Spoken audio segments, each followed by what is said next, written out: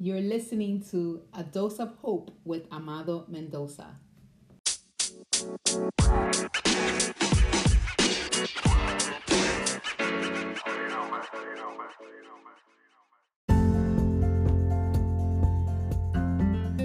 A nadie le gusta estar tenso, a nadie le gusta estar tan preocupado que no puede ver la luz del sol. Así se sienten muchas personas durante estas elecciones en los Estados Unidos. Muchas cosas están en juego. Hay una gran división y la gente piensa quién se sentará en esa silla de poder. La palabra nos dirige a algo que sucedió en el tiempo del profeta Isaías, que también se hacía esa misma pregunta. La palabra nos dirige en Isaías capítulo 6, versículo 1. Dice: en el año que murió el rey Usías, vi yo al Señor sentado sobre un trono, alto y sublime, y sus faldas llenaban el templo. Por encima de él había serafines, cada uno tenía 6 alas, con 2 cubrían sus rostros, y con 2 cubrían sus pies, y con 2 volaban, y uno al otro daba voces diciendo: Santo, Santo, Santo Jehová de los ejércitos, toda la tierra está llena de su gloria.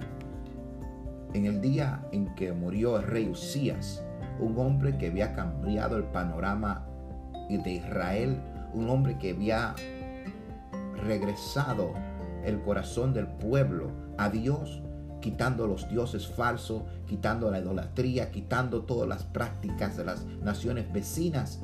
El Señor lo usó a él como un canal para que el pueblo nuevamente pueda respirar y estar lleno de Dios. Pero sucede que este hombre muere como todos los hombres y esa silla de poder fue removida. Ahora el profeta se pregunta: ¿quién va a tomar las riendas? ¿Quién va a tomar esta posición? Pero el Señor, en ese mismo instante que muere este rey, le da una visión y le deja saber verdaderamente quién es el que está en control. Él dice en la visión: vi yo al Señor sentado sobre un trono alto y sublime, y sus faldas llenaban el templo. Los hombres se sientan en silla de poder por un tiempo, pero hay uno que está en un trono de autoridad, un trono de poder, un trono inmovible. Este es nuestro Señor, y su gloria llena la tierra, así como dicen los ángeles: Santo, Santo, Santo es el Señor. La tierra está llena de su gloria.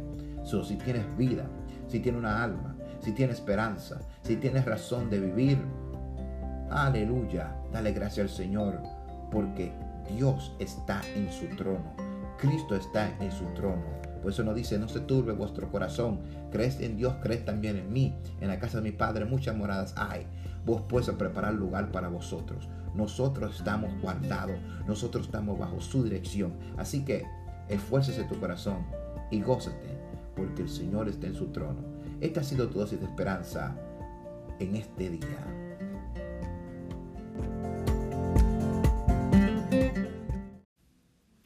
Estás escuchando Una dosis de esperanza con tu servidor, Amado Mendoza.